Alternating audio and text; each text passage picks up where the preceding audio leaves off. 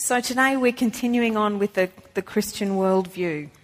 And the Christian worldview is important. The Christian worldview is important because Colossians tells us to be very careful. It gives us a warning. Colossians tells us, be careful of human traditions and principles of this world, because there's lots and lots and lots of ideas that we're being exposed to all the time. We're sometimes not even aware of it, but we're listening to different ideas all the time. And God says, be careful you don't go to human tradition and principles of this world, but rather come back to Jesus and his word, because that's the truth.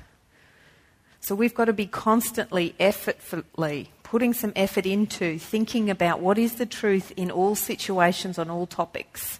So we've covered a lot of topics so far. We've looked at theology, and we've looked at philosophy, and we've looked at psychology, we've looked at biology. And this time, for the next 4 weeks, we're going to look at sociology. So what is it? What is sociology? It's really nothing too complicated. Sociology is just the study of social institutions such as family, church and government. So really sociology is saying we're just going to have a good look at different groups of people in society. We're looking at society. What are they about and what do they do? That's it. It's a word that just means looking at groups of people. It looks at all groups of people. It looks at secular institutions such as sporting clubs. And the way that lots of sporting clubs are defined is by what they do. So you know that a cricket club plays cricket, a football club plays football. It's what they do. But what about the church? Because we're a group of people. We're a group of people that God wants to do something special. But we're not defined by our activity. We're not defined by our activity because we're divinely established. There's something very sacred about this group of people, which is different to a sporting club or a social club. This is a divinely appointed group of people, specially chosen. There's something different about this group of people, the church, to any other group of people. Our essence is determined not by what we do. So if people were to walk in and say, oh, is this church, what do you do? Do you sit around and chat? Do you just sit around and talk to one another? Or you seem to be talking to maybe the ceiling. Who are you talking to when you talk about God? That's not our definition. Our definition, the essence, our identity comes from what he says about who we are and what we do. So the church is defined not by what man does, but by what God says. So what does God say? God says in 1 Corinthians, he says, for we were all baptised by one Spirit into one body, whether Jews or Greeks, slave or free, and we were all given the one Spirit to drink. That's us. We're one body. We're a church body. And we've been divinely appointed. We've been divinely baptised by his Spirit to become one. That makes us very different and separate from just a group of people who are getting together to have a chat. There's a divine appointment on each person's life, on each part of the body that sits here today. So we're baptised by the Holy Spirit. When we become a Christian, the Holy Spirit comes to live within us. He connects us together. So individually he lives within us, and corporately as a group he connects us together through his Spirit. We're baptised as one. So last week Mark talked about becoming new, about that individual process that happens when we decide, yes, our life really does belong with Jesus. Yes, we want to be walking with him. He wants to be our Lord and Saviour, and we want him to be our Lord and Saviour. So there's this individual process that goes on when each one of us becomes new. We become a new man. But we also become a new group. We also become a new body. We become a new society called the church.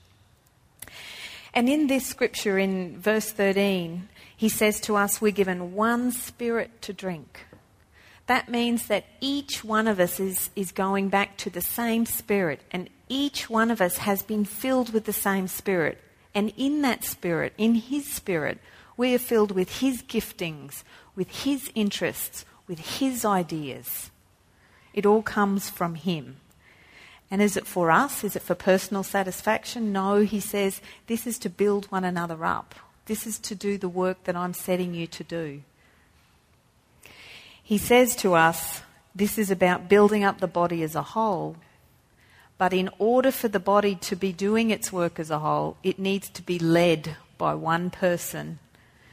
And that person is Jesus. He says in Colossians 1:18, he is the head of the body, the church. And again in Ephesians 1:22-23, and God placed all things under his feet, under Jesus' feet, and appointed him to be head over everything for the church, which is his body, the fullness of him who fills everything in every way. So because we are full of Jesus, that means we're meant to be a full expression of him, of who he is and how he acts and the work that he did. We need to be doing what Jesus did, loving who Jesus loved, reaching out to who Jesus reached out to. But to do that, we've got to make sure we remain connected to him, connected to the head of this group, this organisation. He's the one that gives us directions about who we are and what we do. That's not defined by man and what we do. It's defined by what God says and what Jesus tells us on a day-to-day basis. Not only do we need to be connected to him to do the church's work, but we've got to be connected to one another. It's without being connected with him and without being connected to one another, we are not a church by his definition. And we need to be connected to him and we need to be connected to one another because we've got a big task to do. We can't do it on our own. It's impossible to do on our own. And the task? This one you're familiar with, I'm sure. Matthew 28:18-20, the Great Commission. This is our task. Then Jesus came to them and said, all authority in heaven and on earth has been given to me. Therefore go and make disciples of all nations, baptizing them in the name of the Father and of the Son and the Holy Spirit, and teaching them to obey everything I've commanded you, and surely I am with you always to the very end of the age. So he's telling us we need to be evangelists, we need to be baptizing, and we need to teach as a group, but always staying connected to him.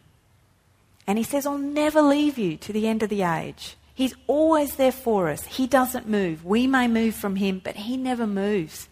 He's there to encourage us, empower us, equip us, enable us, exhort us. He's there to enable us to do this amazing, huge, honourable task he's given the church, us to do. He also tells us that we do so to an amazing degree. Jesus says in John 14:12, very truly I tell you, whoever believes in me will do the works I have been doing. That's how he defines what he wants us to do. To do the works I have been doing. And they will do even greater things than these because I am going to the Father. So we are an extension of his ministry. He wants us to do what he's been doing. And he's actually expecting us to do even greater, which is huge when you think about what he did in the short time he was on earth. So we're here to make disciples of all nations. We're here to baptize, we're here to evangelize, and we're here to teach. And that includes telling people that the problem in their lives is sin and the solution to their lives is salvation. That was an important central part of the work Jesus did. And he's saying, I want you to continue the work that I'm doing, even greater. A core part of what he did was to open people's eyes and say, your problem is sin. Your solution is salvation. Your solution is me. So that's core to what this group, this special sacred group that he's given himself to, he's filled us full of himself to do. Let's never remember or never forget that sin and salvation are the problem and solution that Jesus ministered to us. We need to continue that. Because you see, so much of society wants to run from God. So much of society doesn't want to talk about sin. It's not a hot topic. It's not a cool topic. And they certainly don't want to come towards God. Oof. So we've got to be spiritually alert. We've got to be quickened to the idea that society wants to run from God. We've got to think about bringing society to God. Because unless they come to God and face God, they're never going to have the solution, which is coming to Jesus. So society is about running away. Our job is to say, you need to come closer. The solution will never be out there. You have to come towards God and face God. And a really central role that we can take in bringing people to come towards God and facing God is to be the community that they're looking for, is to be the love that they need. They've had plenty of experiences of so-called love in the world which has let them down. We need to be the love that Jesus is inside of us. We need to be the love that Jesus is inside of us. That's being who we already are. It's staying connected to Him to be who we are. It's staying connected to one another so we can reach out to so many people who need the solution of Jesus. There's a guy called Francis Schaeffer, and he made this statement which I think is enormous. He says, I am convinced that in the 20th century, people all over the world will not listen if we the church, have the right doctrine, the right polity, but are not exhibiting community. It's true, isn't it? We can be saying all the right things. We can be saying we love our neighbour. But unless we're actually doing it, no one's going to listen to us. We can talk all the right talk, but unless we're walking that same talk, people are not going to listen to us. They don't want a hypocritical story. They're going to go the other direction if we're going to start talking God and then treating them a different way as if, well, we're talking it, we're just not walking it. We need people to come towards God, not away from God. And to think that in the Bible, 8 times He says, love your neighbour as yourself. 8 times. How important is that statement for us? It's so familiar, this statement. Love your neighbour as yourself. But are we doing it? We may be talking it. We've got to walk it.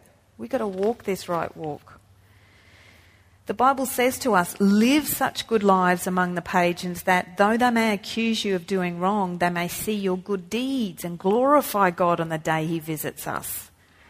What we do is bringing them towards God to glorify God. For it is God's will that by doing good you should silence the ignorant talk of foolish people. You see, our love, what we do to our neighbour, demonstrates the love of God. Love is the solution to your problem. Come towards God. Don't go away from God. He is the solution.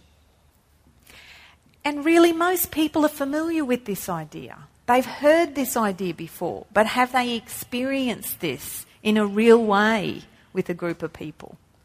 See, most people are familiar with this idea of the golden rule. The golden rule that we're all familiar with, do unto others as you would have them do unto you. I remember when I was at primary school, and I think I was in year 4. And when you're in year 4, you get to go down on the bottom level. When you're little kids in the little Theodore State School, we used to be all up on the top level. When you hit year 4, it was a big progression to get down onto the bottom level for some bizarre reason. And I remember that first day I was so excited. I'm grade 4. I'm big now. And I walked into that classroom, and on top of the blackboard were the words, do unto others as they shall do unto you. And I remember walking into the classroom and thinking, that's a bit weird. That makes no sense. Oh, well. But you know, every day I sat in that classroom and every day I looked at do unto others as they shall do unto you. Every day. And every day I wondered, I still don't get it. Wonder what unto means. Never heard of that word before. That sounds like an old crotchety word. Oh, well, I'll ditch that. But how many of us have grown up looking at that do unto others as we shall do unto you? It's sort of easy to remember, but do we really understand it? Have I actually moved from when I was in year 4, sitting looking at that every day? God wants us to know it, but He wants us to do it even more than knowing it, because the world knows it, But the world experiences something quite different to this. I mean, how many people have been in love and jaded? How many people have been told, trust me, and they've been betrayed? How many people in the world have experienced a tough stab in the heart? I mean, they know what it's like not to live to this rule.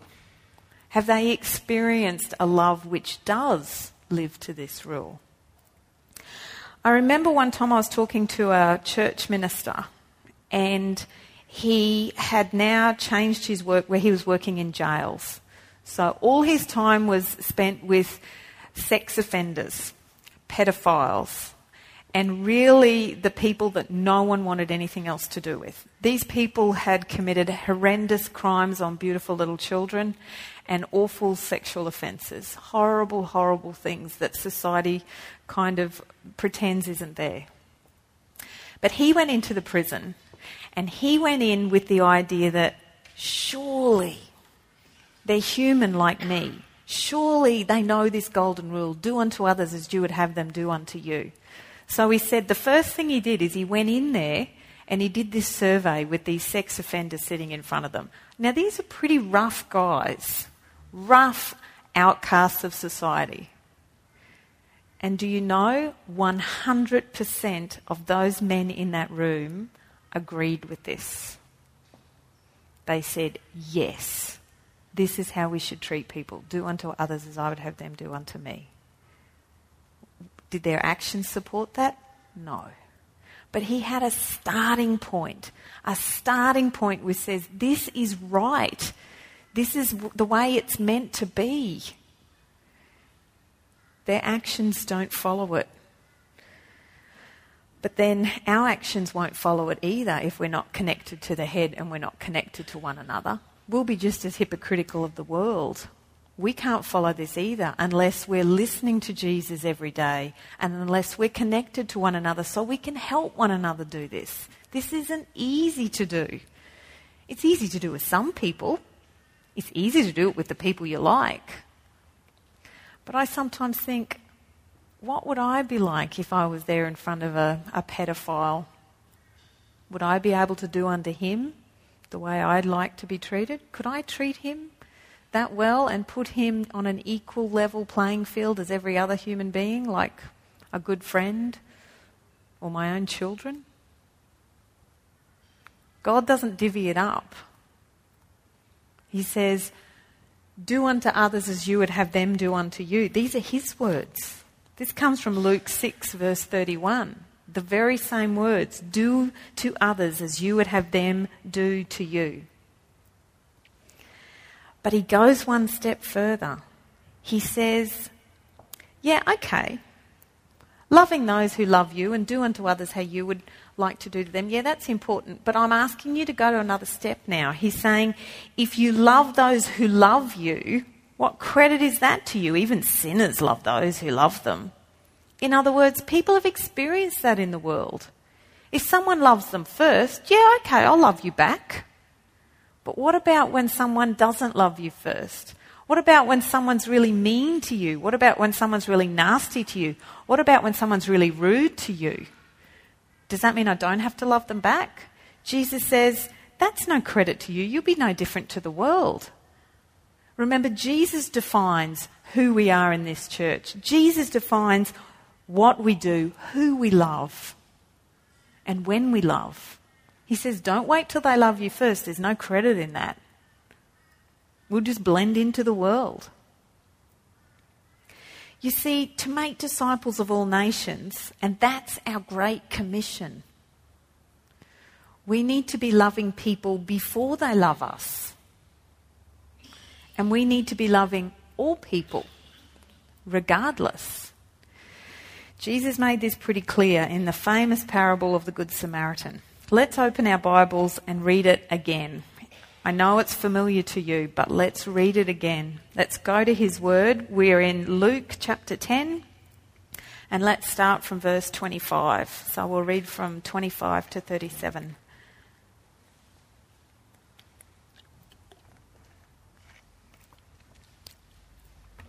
Okay, is everyone there? Luke chapter 10, starting from verse 25. On one occasion, an expert in the law stood up to test Jesus. "Teacher," he asked, "what must I do to inherit eternal life?" "What is written in the law?" he replied. "How do you read it?" He answered, "Love the Lord your God with all your heart and with all your soul and with all your strength and with all your mind, and love your neighbour as yourself." "You have answered correctly," Jesus replied. "Do this and you will live." But he wanted to justify himself. So he asked Jesus, "And who is my neighbour?" I just want to stop there for a moment. The questions we ask reveal a lot about our heart. Notice the question the lawyer is asking. Who is my neighbour? Let's see if I can maybe define that, if I can find a loophole in the law, because, I'm all about the letter of the law.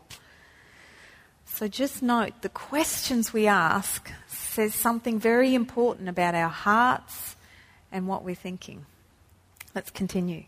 In reply, Jesus said, "A man was going down from Jerusalem to Jericho when he was attacked by robbers.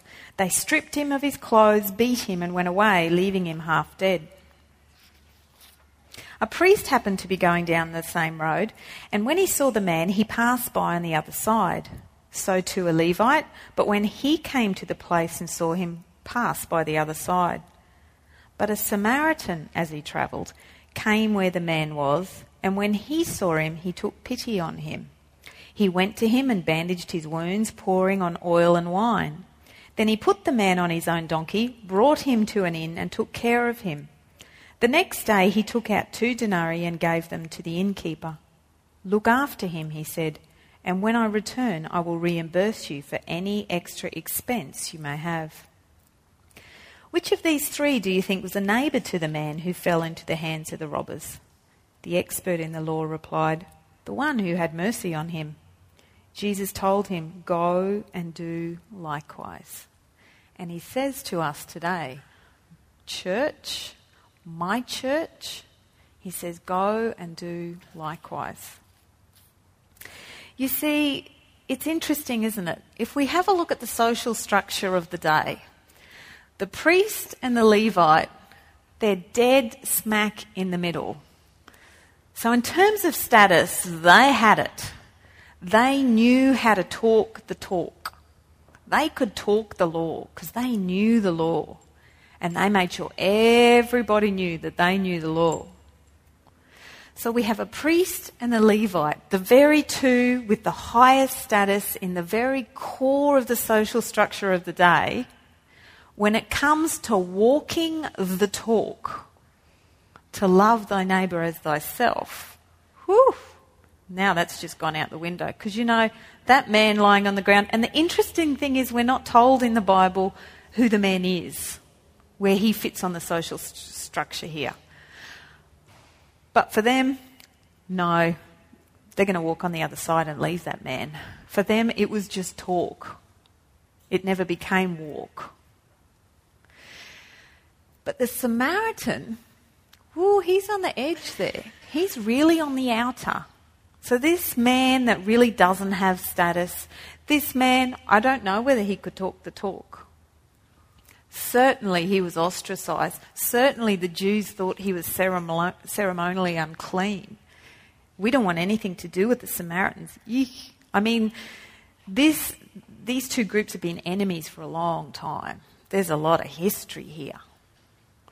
And yet it's the Samaritan who could walk the talk. He's the one that could show us how to love our neighbour, who our neighbour is. So if we now look at today and we say, let's look at today. Who are the social outcasts today? Who are on the outside today? And I would suggest to you that it's the oppressed, the hungry, the prisoners, the blind, those who are bowed down, the foreigner, the fatherless, the widow. And the reason I would suggest that they're the outcast is because God told that to us just this morning in Psalm 146. He said, remember, he upholds the cause of the oppressed and gives food to the hungry. The Lord sets prisoners free. The Lord gives sight to the blind. The Lord lifts up those who are bowed down. The Lord loves the righteous. The Lord watches over the foreigner. The Lord sustains the fatherless and the widow. So God is saying to us, this is what I do. I go after the social outcasts here in your society. And in fact, Jesus showed us that. Because God talks the talk, but he walks the talk too. He says, this is what I did. I went after the blind man that couldn't see. And I want you to continue my ministry. That's your work, church. Don't leave them out.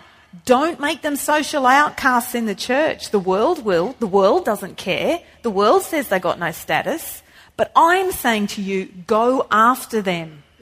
And I have put myself in you to do this work. He says, I want to remember all those that the world has forgotten. He says, loving your neighbour is loving these people that really don't have a good reputation, that really don't smell so good, that maybe don't look so good. He says, go for them. I went for them. You're to continue my work. Go for them. They're your neighbour too. I want you to love them as you love yourself. Do unto them as you would do for you. Do unto them as you would do for your own friends and family. That's a pretty tough call. Think about what you do for yourself. Think about what you do for your close friends. And think about what you do for your family. Then think about the widow, the blind, the prisoners, the fatherless, the oppressed. And the oppressed, the word oppressed is an interesting one. It means being a slave to. There's plenty of people that are a slave to sin out there. Are we treating them like we treat ourselves and our friends and our family? Or are we thinking, nah, well, what could I do anyway? It's all too hard. I don't have those giftings to help those people. Just special people have those giftings. Really? Let's have a closer look at the Good Samaritan story. I think it can teach us how to love our neighbour. I want to look at the road from Jerusalem to Jericho because it's interesting that Jesus chose this setting to tell the story. He could have just said it was anywhere. He could have mentioned no place at all. He could have mentioned a different place. But he said on the road from Jerusalem to Jericho. What do we know about the road from Jerusalem to Jericho? Well, it was known back then as the Bloody Pass. And the reason it was known as the Bloody Pass is because there were lots and lots of thieves and robbers that used to attack people, rob them, and then off they went. There was a lot of blood because a lot of people were attacked and killed for their clothing or their goods or their money. So think about that. Jesus chose the road from Jerusalem to Jericho to set this story. I want to read to you a small excerpt from a speech that Martin Luther King made. This is a very famous speech. It's called I've Been to the Mountaintop, and you might be familiar with it. And he made this speech the day before his death. And he's talking about the Good Samaritan. Listen to what he says. He says, I remember when Mrs. King and I were first in Jerusalem. We rented a car and drove from Jerusalem down to Jericho. And as soon as we got on that road, I said to my wife, I can see why Jesus used this as the setting for his parable. It's a winding, meandering road. It's really conducive for ambushing. You started in Jerusalem, which is about 1,200 miles, or rather 1,200 feet above sea level. And by the time you get down to Jericho 15 or 20 minutes later, you're about 22 feet below sea level. That's a dangerous road. He's making the point it's steep. In the days of Jesus, it came to be known as the Bloody Pass. And you know, it's possible that the priest and the Levite looked over that man on the ground and wondered if the robbers were still around. Or it's possible that they felt that the man on the ground was merely faking and he was acting like he had been robbed and hurt in order to seize them over there, lure them there for quick and easy seizure.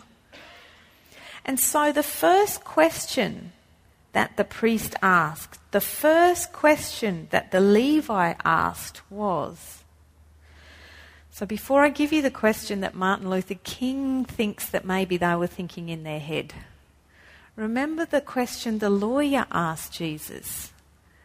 Remember, it showed something of his motive, what he was thinking about, what he was trying to achieve.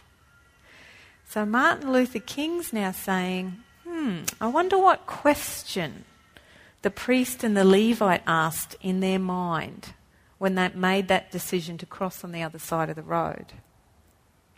Martin Luther King says, I think they asked themselves, if I stop to help this man, what will happen to me? And then he goes on. But then the Good Samaritan came by and he reversed the question. He said, if I do not stop to help this man, what will happen to him? What a difference in our attitude if we ask the second question instead of the first. What a difference in how we love one another and reach out and love our neighbours and love unto others if we were to ask the second question instead of the first question. Because you see, if we think about Jesus and maybe what question he asked to himself, imagine going to the cross and saying, ooh, to help out the world, what will happen to me on the cross? No, I think Jesus is more likely to say, if I do not come down to earth and climb on that cross and take your sins upon me, every single one of each person's sins in this world on me, what will happen to them? What a question. But it clarifies things, doesn't it? It actually shows that when Jesus said, I didn't come here to be served, I came here to serve.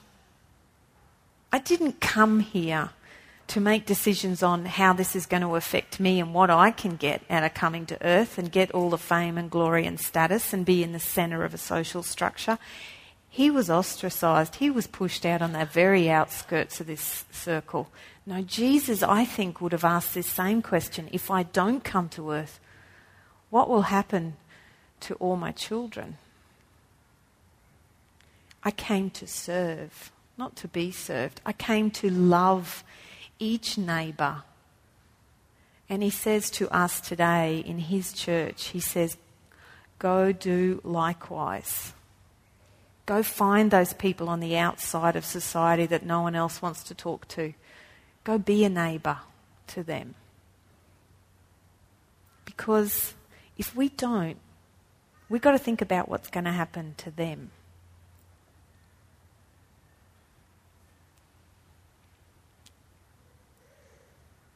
We've got to think about if we don't love our neighbours, what will happen to them?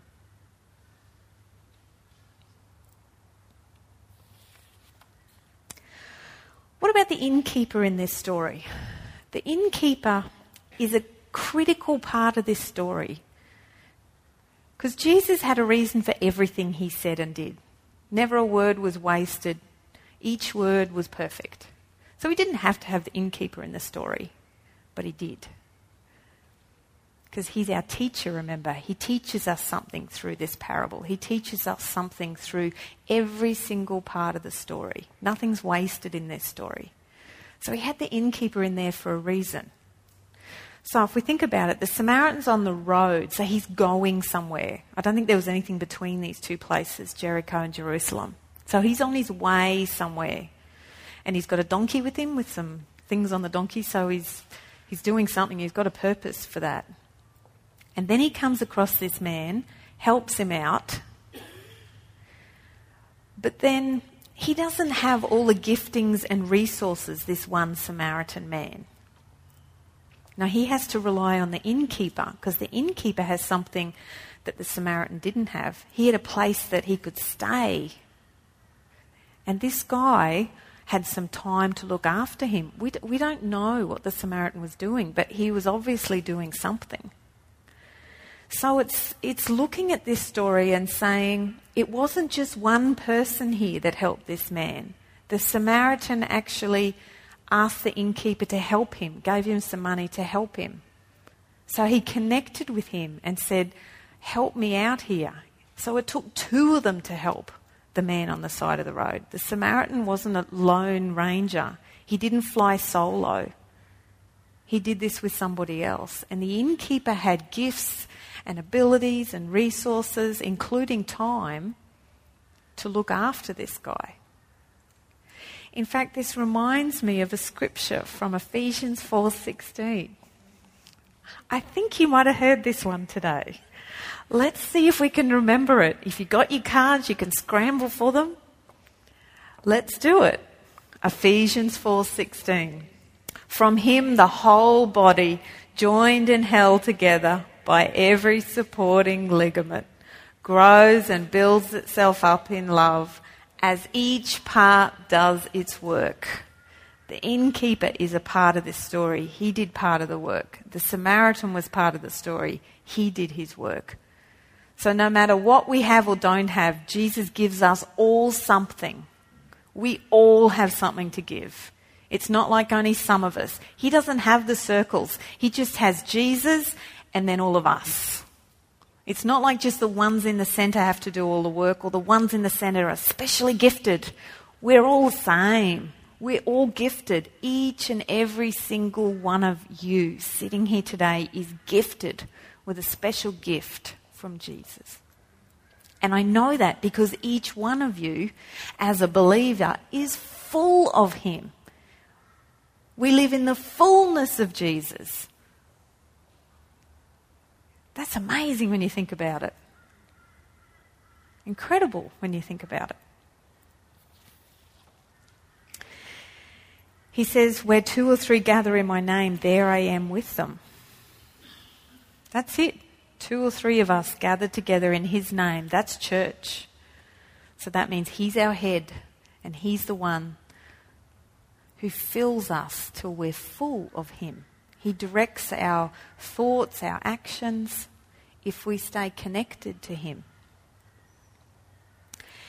And you see, without him, if there's just two or three gathered without him,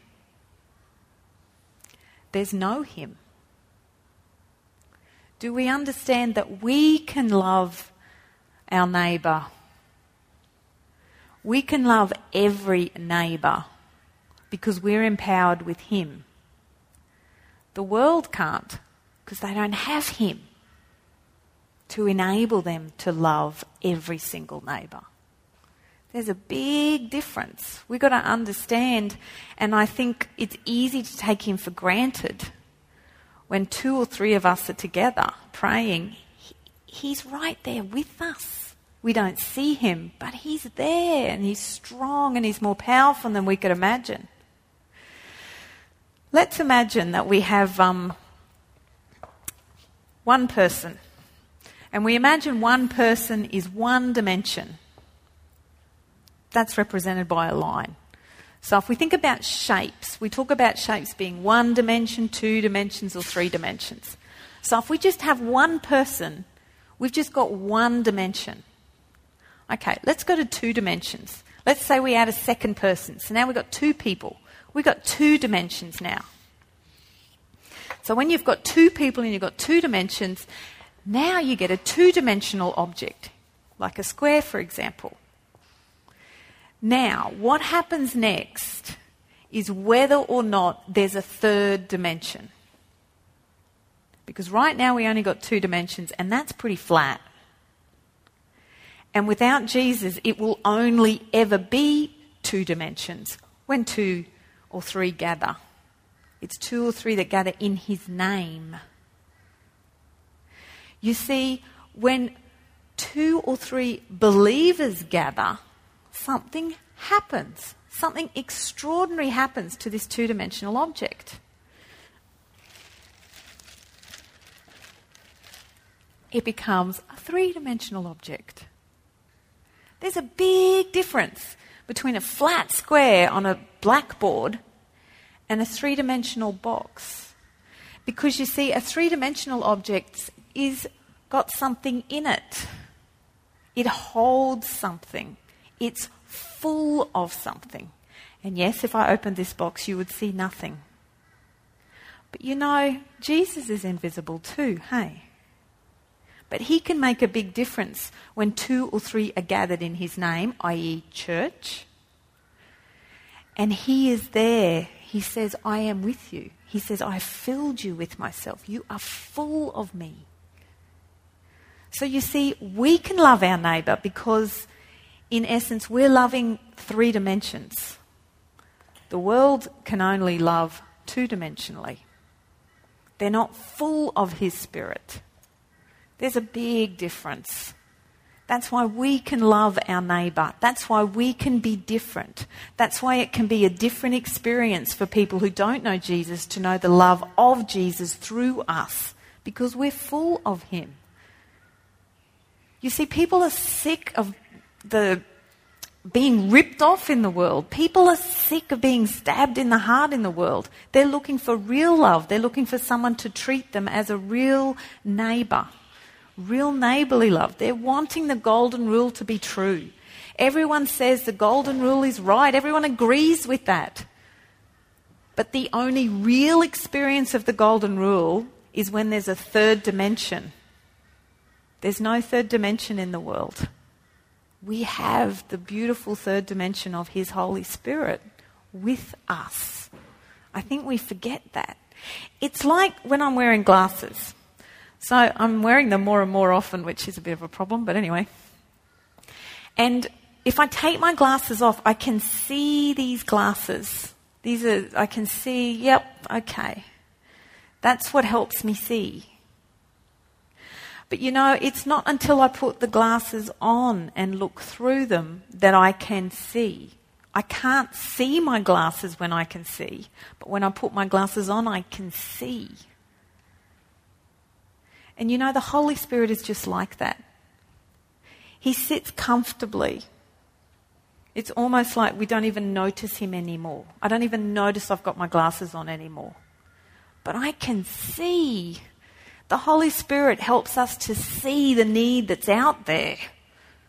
Heaps of people will walk past a need that's right in front of them. They don't necessarily see it and cross the road. They don't even see it in the first place. But we can see because he gives us eyes to see. And he gives us eyes to see their real need and their real problem, because their real problem is sin and their real need is Jesus. But they don't have glasses to see the real problem. They don't have glasses to see the real solution. But we do. We just forget that we do because it's so comfortable. It's so easy. We've forgotten he's even there. But we are full of him. We can do this. We can love as Jesus loved because we are full of him. The world can't. We can. There's a huge difference between this sociological group, the church, and any other group of people out there doing good. They are not empowered with his Spirit. They cannot do what we do with Jesus. It's impossible. Without him, we can do nothing. Without him, they can do nothing.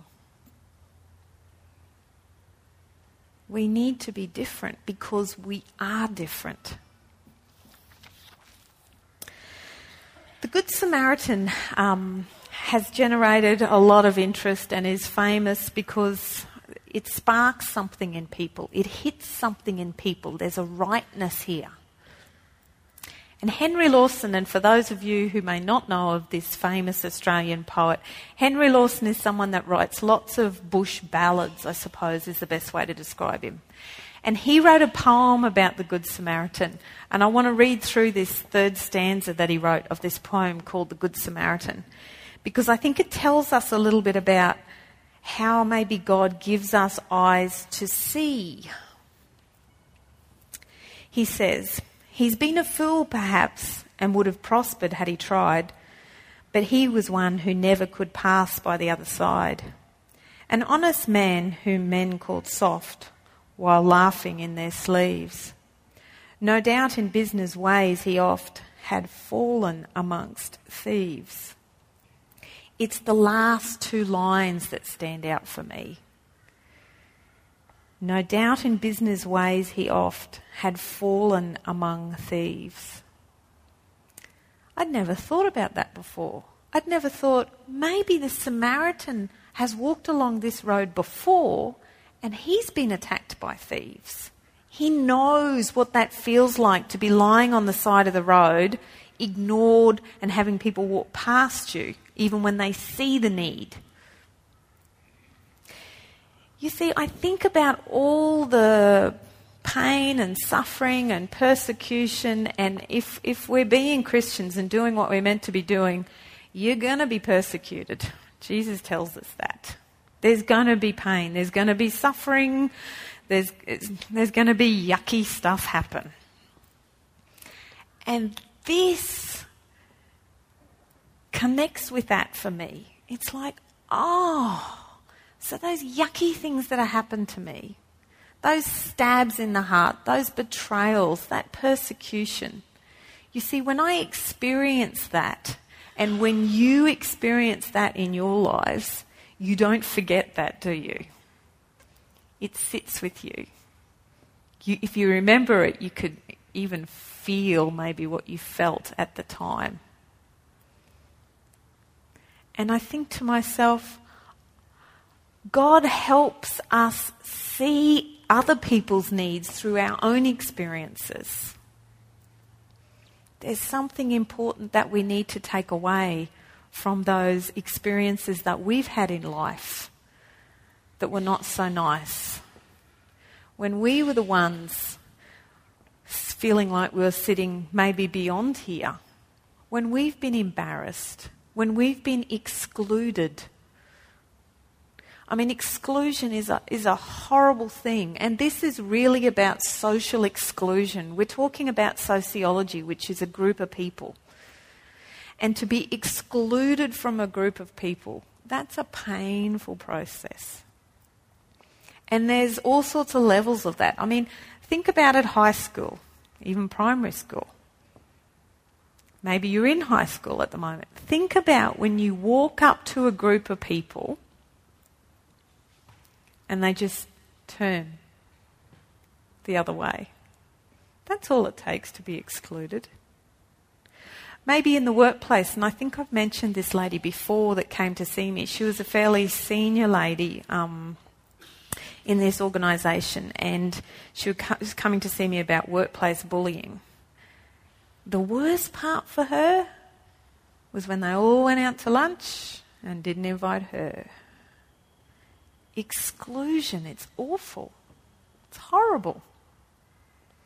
And I guess that sparked for me because I remember feeling that way in the workplace. If I go back and think about a situation about being excluded, I think about when I was in the bank. And I remember the whole floor of managers, all male except for me. So I was the only female, so I was 24, I think. You know where they went to lunch? So I'm in the city. Tattersalls. You know what that is? Only men allowed. So they all went. They knew they didn't have to invite me. I'm the wrong gender. I mean, it doesn't take much to just stop and think about a situation where you've been excluded. It's awful. That was just a temporary exclusion. Imagine living out there for days, for weeks, for months, for years. Jesus says, go and do likewise. We need to go and do likewise, not on our own, but connected to our head and connected to one another. We need to go and make disciples of all nations, including these very people that Jesus went for as well. We'll see them through his eyes. He'll remind us through our own experiences of exclusion. 2 Corinthians says, "Praise be to the God and Father of our Lord Jesus Christ, the Father of compassion and the God of all comfort, who comforts us in all our troubles, so that we can comfort those in any trouble with the comfort we ourselves have received from God." As a Christian now, when we're excluded or persecuted or going through difficult times, God will comfort us if we stay connected to Him. But we can use that comfort. We have something. We're not empty. We're not two-dimensional. We're three-dimensional people. We have Jesus here who provides us with comfort so that we have something to give somebody else. We're not empty. We're not all out. Jesus says, "I've comforted you so you could comfort somebody else." Our experiences help us ask the right question. Our experiences help us stop looking at ourselves and serving ourselves and asking, if I stop to help, what will happen to me? What's this going to cost me? How's this going to affect me? Our experiences help us say, if I don't stop, if I don't love my neighbour, what's going to happen to them? Those experiences are powerful to help us getting our eyes off of ourselves and onto the need that's out there. I think about Daniel Morecambe's parents. Do you know that 13-year-old boy? So it was 2003 he was taken from that bus stop on the Sunshine Coast. I mean, I look at his parents, every time I see his parents, I cannot imagine that experience. I haven't had that experience. I mean, I have a 14-year-old son now, so very similar. Too close. I can't imagine that pain. But you know, they've used those experiences to help others. They've got this no child left behind bus policy because they're adamant that they want to make sure that no bus driver drives past and leaves a school-aged child alone at a bus stop. So the world is doing it. I mean, I don't know if the Morecambes are Christian or not, but they're certainly not suggesting that God had anything to do with this from what I've read. They're actually saying we don't want our bus drivers to drive past and ignore these kids that are left on their own. They're asking the question, what will happen if the bus driver drives past to them?